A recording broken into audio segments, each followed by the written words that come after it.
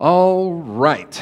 So I was talking with a pastor friend of mine today, or this week, that he said, I have to cut 2,500 words from my sermon by Sunday because there's this temptation to try and say it all when you're preaching, and he was really struggling with that. Fair warning, I have also struggled with that this week because I want to say it all, but I can't. So I was thinking this week about when I was interviewing to become a pastor in New York. So maybe you don't know this, but when pastors are interviewing, they have what's called a candidating weekend. And those things are terrible. Because you go and everybody that shows up knows that you're like the one person that at the end of this weekend they're going to vote on you, whether or not you're going to be their next pastor. And so it feels a lot like American Idol, but with a Bible, and that's weird. In particular, like my least favorite thing when I went out to interview in New York was we had this potluck on Saturday, and we get done eating, and then they put me up front, and everybody in the whole church is free to ask me any question they want on any topic for as long as they have questions. And I thought, that is terrible. Nobody should have to do that. But then you go the next morning, Sunday morning, and you preach. And that's like the, are they going to send you to Hollywood or not moment, right? So like you really got to make sure that sermon is good. So I was thinking like, how do I make sure I'm preaching like this home run, slam dunk sermon? And I thought, you know what? I'm going to preach one of these big gospel passages from the New Testament. Paul, goes on these little, he sort of lets his mind wander and he preaches these big, long, sweeping gospel texts, and it'll be great.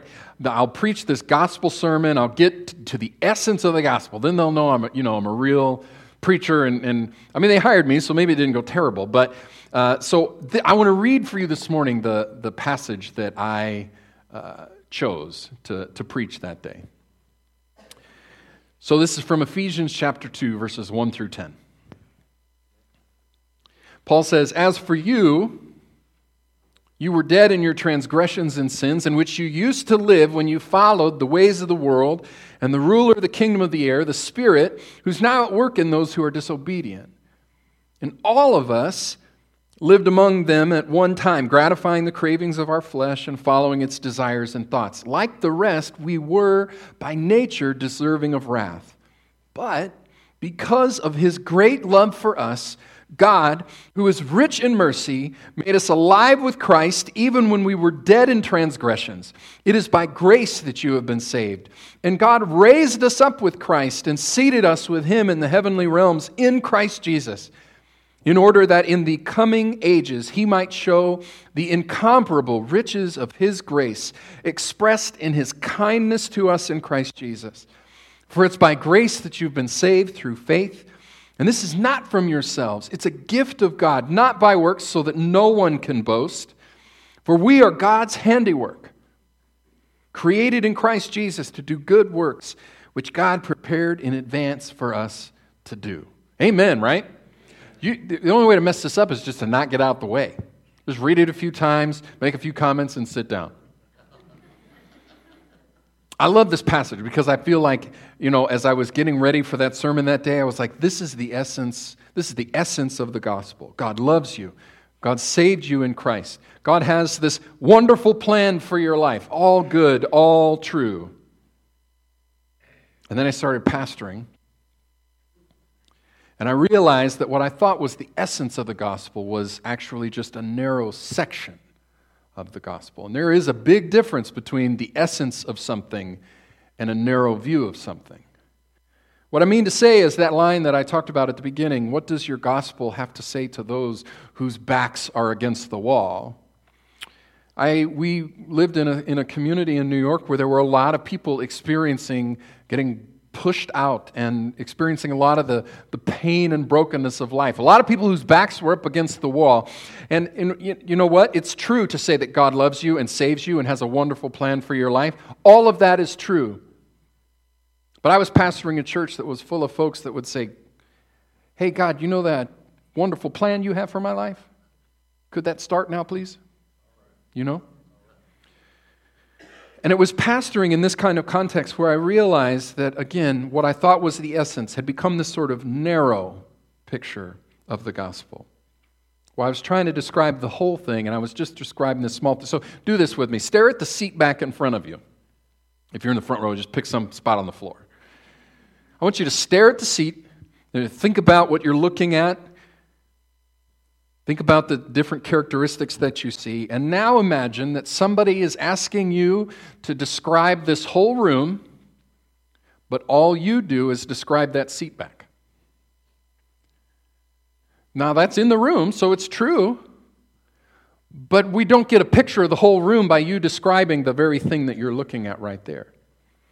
And there are times where, if I'm being honest, my experience in church has been somewhat like that, where when we're trying to describe the gospel, what we describe is the thing, the narrow thing, seat back right in front of us, usually this part about the forgiveness of our sins. And we forget that maybe there's a whole room that we're not looking at. This is the point that this is kind of a rabbit trail, but this is what I started to learn as a pastor. That I'd been describing the seat back in front of me, and that I was living a kind of narrowed gospel, and my understanding was incomplete. So I decided on my last Sunday at that church to stand up and say, you know what, I'm sorry. The first sermon I ever preached at this church, I said I preached the gospel. And being your pastor over the last 4 years taught me that I was preaching half the gospel. And so what I did was, I just said, you know what? That day I preached Ephesians 2, 1 through 10. All of it is true, all of it is important, all of it is beautiful. Today I want to preach Ephesians 2, 11 through 22. The other half of the gospel. And that's what I want to do today. To try and figure out how in these few moments to preach both halves of the gospel. Because we've been talking about this idea that we are called to be a just church, a family of God's shalom. I am increasingly convinced that Ephesians 2 is maybe the most important passage for us to wrestle with if that's who we're going to be, if that's who we're called to be. So I want to move a little slower now and move through the rest of this passage as we think about what it means to be a family of God's shalom. So after all of that beautiful gospel stuff, Paul says, beginning in verse 11, therefore remember that formerly you who are Gentiles by birth and called the uncircumcised by those who call themselves the circumcision, which is done in the body by human hands, remember that at that time, that is before Jesus, at that time you were separate from Christ, and you were excluded from citizenship in Israel. You were foreigners to the covenants of the promise, without hope and without God in the world. But now, in Christ Jesus, you who were once far away have been brought near by the blood of Christ. So, basic Bible study tip. You've probably heard this little cliche thing. Whenever you see the word therefore, you need to ask the question, what's that? Therefore, therefore. That sounds silly, it's a little cliche, but actually, if you're studying the Bible, do that.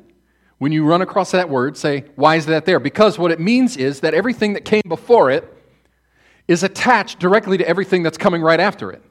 It's a word that Paul is using to say, hey, don't disconnect these two ideas. These two ideas belong together. That's why it was a mistake for me to say that to preach 2 through 10 alone was, as the gospel, was narrow. Because Paul says, no, they belong together. So all that gospel stuff informs everything we're going to read now, because it's all gospel. So I want us to think about this. That God is doing something in the world because of the work of Jesus, and therefore, this is now also true. So he's talking to these Gentiles. Gentiles means everybody that's not Jewish. Okay? You may know this, but by way of review, before Jesus, the only people who were included in the people of God were ethnically Jewish. Okay? There was an ethnic category, being Jewish. You had to be ethnically Jewish to be part of the people of God, which meant you then had cultural things that you abided by. You had religious practices that were different than the Gentiles. Now, I'm looking around this room, and I'm guessing 90 to 95% of this room, we are all Gentiles. We're not ethnically Jewish, which means that everything Paul says here applies directly to us. Before Jesus, we would not have been included. Before Jesus, we would have been separate from the people of God. Before Jesus, we would have been pushed to the margins and excluded. We would have been given the label foreigner to the promises of God. There is a deep schism between Jew and Gentile, and you have to understand that all of those things, the ethnic distinctions, which we would maybe today also include race, but that wasn't really a concept then. Ethnic distinctions, religious distinctions, cultural distinctions, all of these different types of things had created this big schism between these two groups. That's why when it says, at one time, there was a group of people who called you the uncircumcised. That was a label. That was like name-calling. That Jewish folks would look at Gentiles and call them the uncircumcision. Those people over there. But that is not what's happening anymore. Because of what Jesus is doing, something new is happening. Before Jesus, Gentiles could only be on the outside looking in, dealing with these labels of being excluded and separated, and they live in this sort of permanent foreigner status. They are hopeless people given labels that push them out. He says here, you who were once far away, the pushed out people. I want you to think about who are the pushed out people in our world today. Because that's what it would have been like to be us 2,000 years ago. Who are the pushed out people in our world today? The ones who are far away, who live with labels that others have put on them to say, you're less than. I want you to hold those folks in your mind as we keep going through today. Because even though that's true, and it's true in our world now, that there are people who are labeled and pushed out, the good news is, and that's what gospel means, by the way, the good news is that the work of Jesus includes a mending of that exclusion. Some people are like, how could God allow it to be that they would have this like Jewish-only thing? Well, God is the one doing the work to bring the people back together. These Gentiles, separated, excluded, foreigner-type people are now in Christ being brought back in. Paul makes it really clear. By the blood of Christ, these Gentiles who were far are being brought back in. You know, we sing a lot of songs about the blood of Jesus, don't we? And almost all those songs about the blood of Jesus deal with my sins being forgiven. We don't have too many songs about the blood of Jesus bringing outsider, excluded folks into the family of God. If anybody's a songwriter, write a few. We'll start singing them here. The blood of Jesus is bringing Gentiles into the family of God because the very thing they were meant to be is shalom community with God from the very beginning. Now Jesus is making it so. I want to keep reading here. In verse 14, we're picking it up again. Paul says, for he, that's Jesus, Jesus himself is our peace. Do you remember what I said? When you see the word peace in the Bible, what word should you be thinking of? Shalom. Jesus is our shalom. Jesus is our wholeness. Jesus is our nothing missing, nothing broken. Jesus is that one, and Jesus has made the two groups one and has destroyed the barrier between them, the dividing wall of hostility. Jesus has set aside in his flesh the law with its commands and regulations. And this is a big sentence. Jesus' purpose was to create in himself one new humanity. One new humanity out of the two, thus making what? Shalom. Jesus is shalom, and Jesus is making shalom by bringing groups that are divided by hostility and hate, one family, a new humanity family. I'm getting into the preaching part. And then verse 16, and in one body, that is himself, in himself to reconcile both of them to God through the cross, by which he put to death their hostility. You see what's happening here? Shalom is not just being mended between the Gentiles and God. Paul's not saying, look, because of Jesus, you also can have your sins forgiven. He is saying that, but it's not just that. That's part of it, but it's not the whole thing. He's saying also the big division between us that's been codified and systematized over generations, that divide is being healed now. Jesus is our peace. Jesus is our shalom. He is the one mending everything that's broken and everything that has gone missing. Shalom is Well, I love this idea. Paul is emphasizing this. You're being brought back in to a relationship. The dividing walls of hostility are coming apart, and there's this new people being formed. Because remember, we talked about how shalom is always meant to be experienced in community. Because God, as shalom, is Father, Son, and Spirit, and God creates us to experience that community of shalom with God. But that gets broken down. That's what sin does, is it breaks down our ability to experience that kind of community in the world. And what Paul is saying is that Jesus, on the cross, is making it possible for us to experience that community with one another again, across all of the lines of hostility. So this idea, let's go back one, Alex. I'm looking there at verse 15 and 14 and 15. This idea that Jesus is our peace, He's destroyed the dividing wall of hostility. They would have understood, there was a very clear mental image that they would have had here. Because in the temple at this time, if you went into the temple, there were Gentiles that were wanting to convert, to follow the God of Abraham, Isaac, and Jacob. But there was a place that they were allowed to go in the temple, the court of the Gentiles, and it was quite literally walled off from the rest of the temple. So if you were a Gentile, you walked in and you knew that you had a place over here that you were allowed to go, separate, but still equal access to God.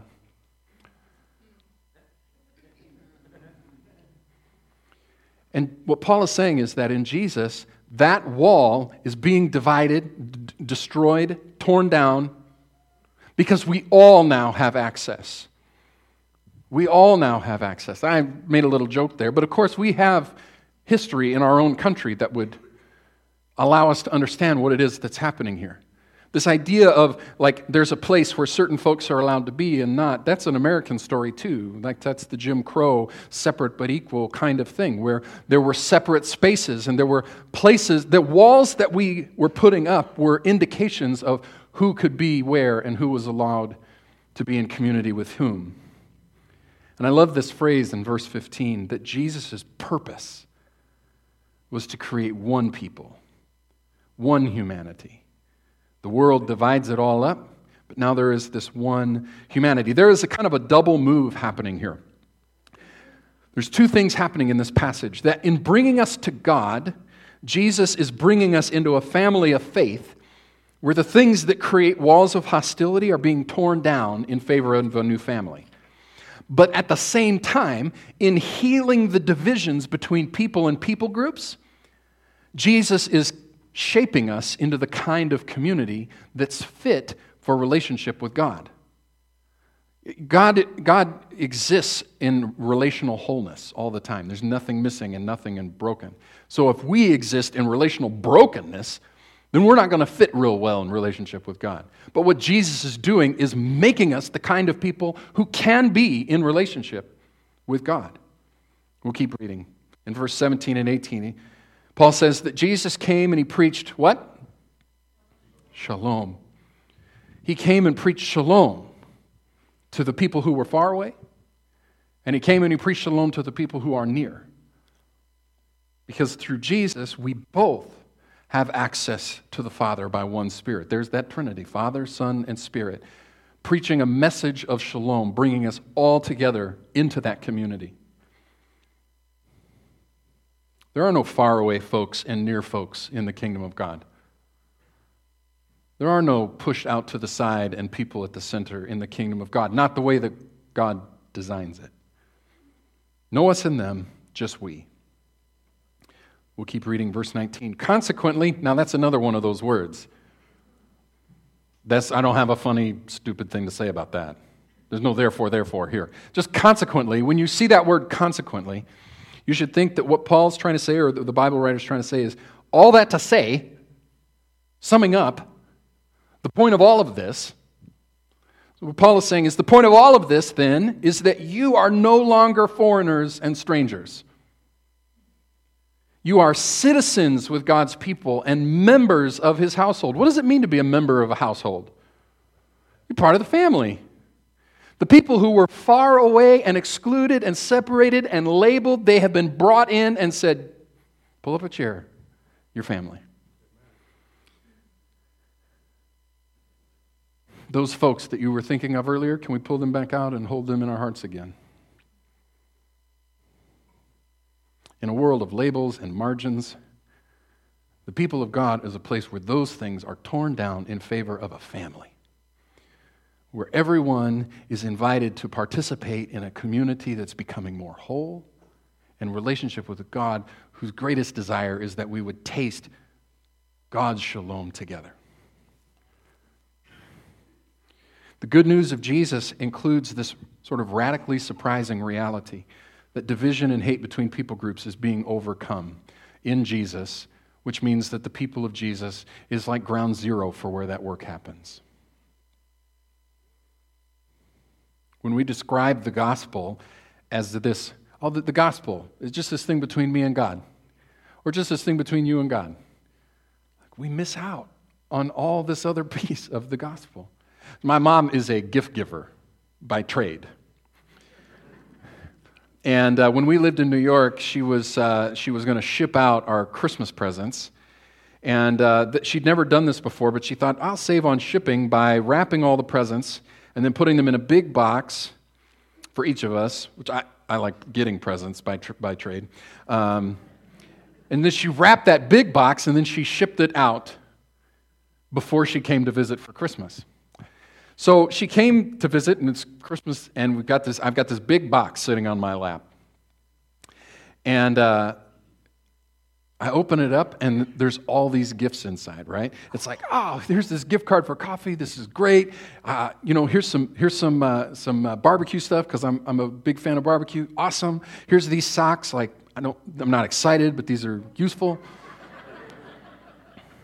There's all of these gifts inside the one big box.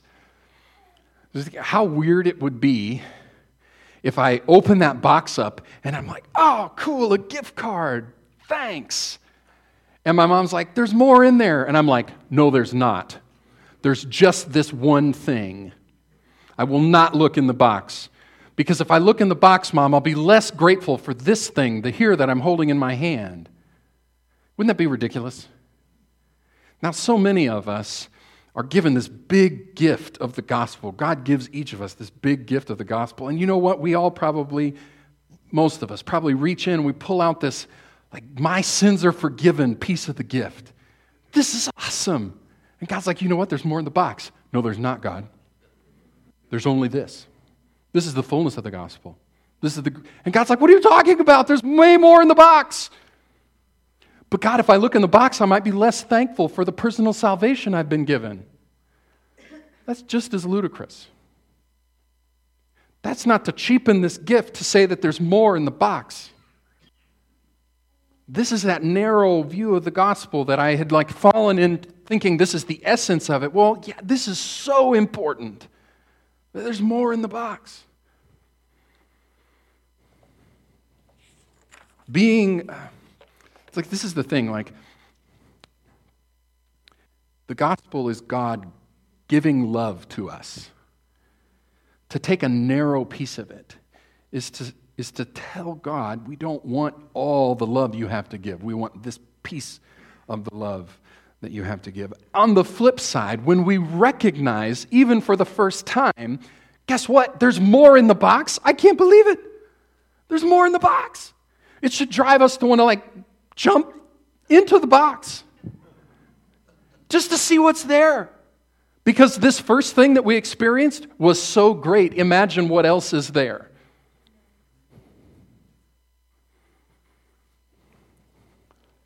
Well, what else is there is this community of wholeness and shalom where together the things that divide and create hatred in the world can be healed and mended in a community that puts that on display for the world. That's still in the box. So I want us to think about that. What it means to be a family of God's shalom. What would it look like to wrestle those things out? So I have 3 thoughts that I went way over first service. We're doing real good here. 3 thoughts. I don't want us to confuse difference with division. Don't confuse difference with division. There's lots of differences between people.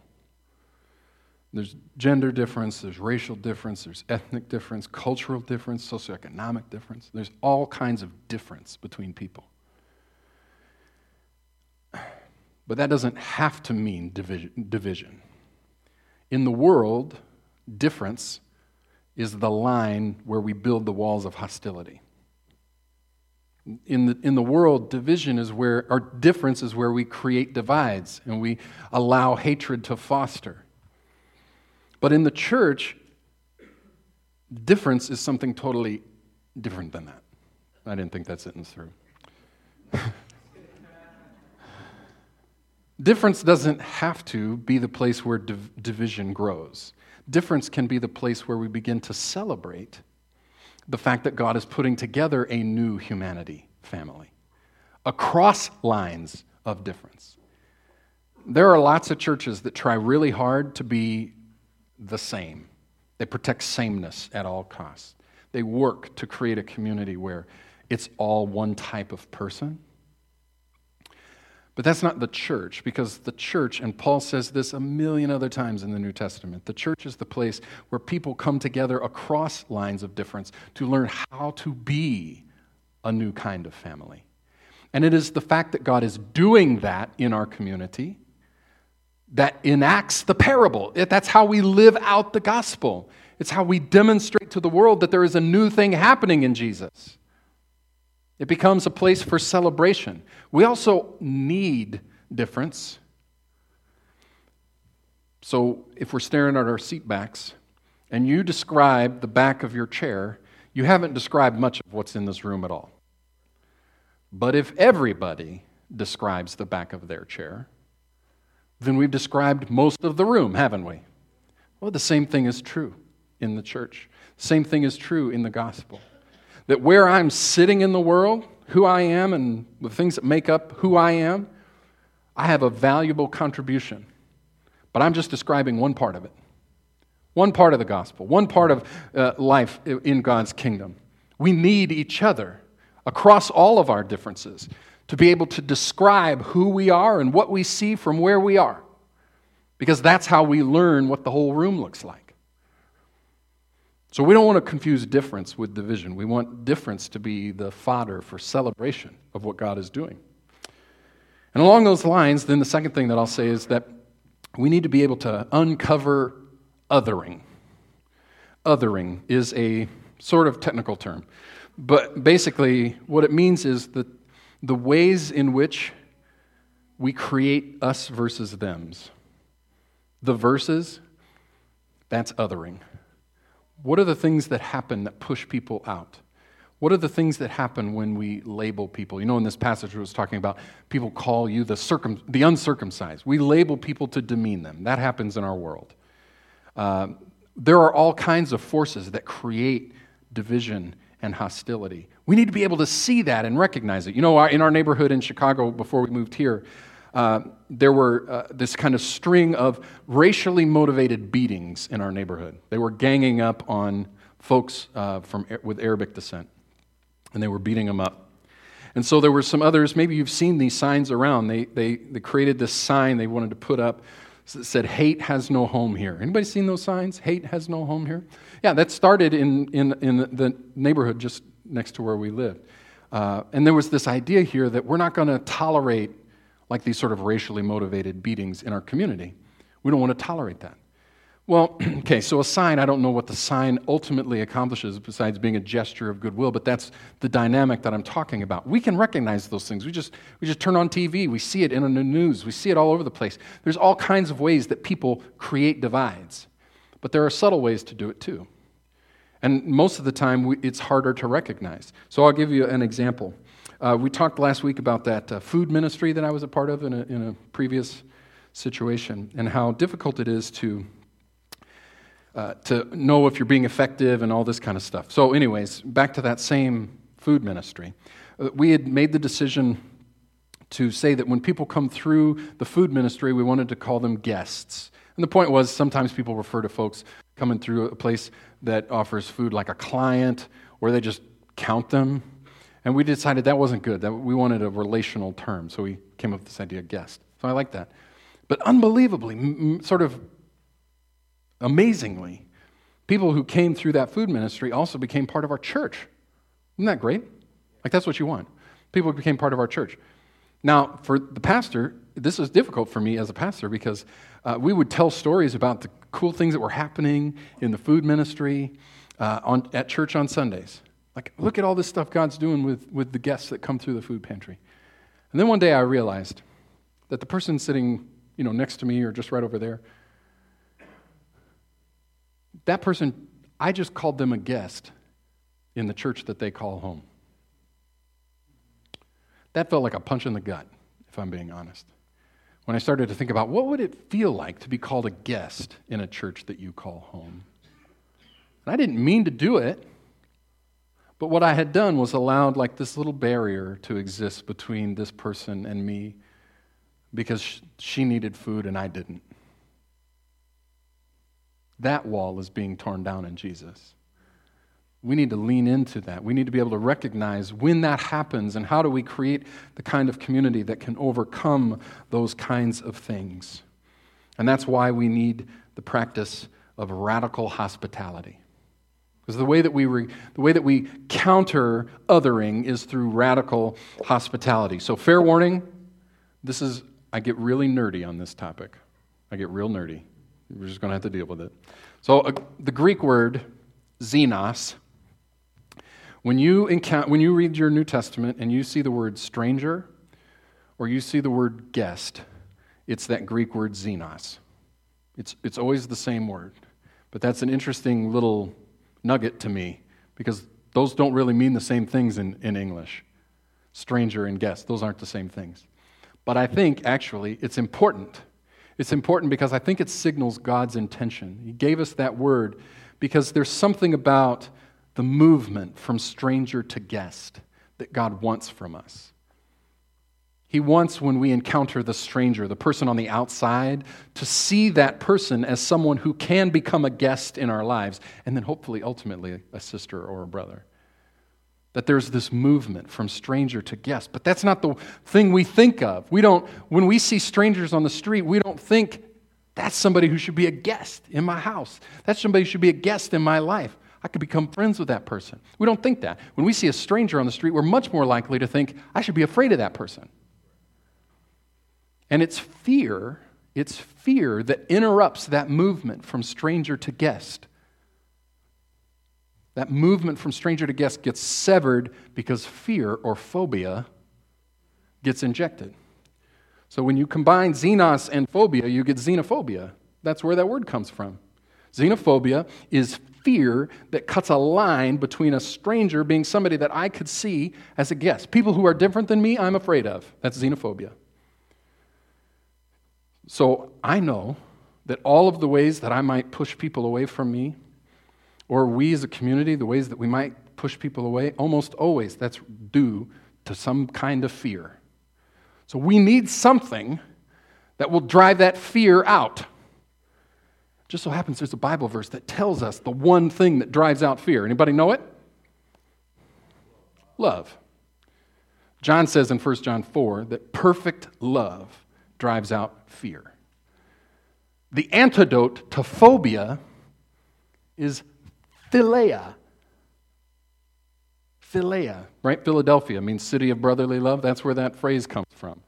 We don't need phobia, we need philia. We don't need xenophobia, we need xenophilia. Xenophilia is the word the Bible says hospitality.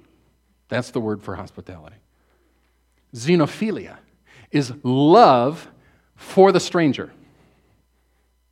So it's not just being nice and welcoming, although it is being nice and welcoming, but radical hospitality is saying that when I encounter the stranger, when I encounter the person on the outside, that the call of Jesus is to create space in my life for that stranger to become a guest in my life. Ultimately, someday a friend, sister, or brother. Radical hospitality is saying no to fear and saying yes to creating a space of welcome in our lives, in our communities, for people to become guests and sisters and brothers.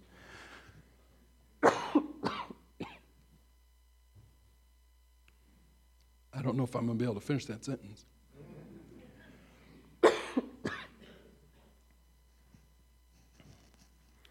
That movement, we've been talking all along about how shalom is relational, right? Shalom is about creating a family of God's shalom.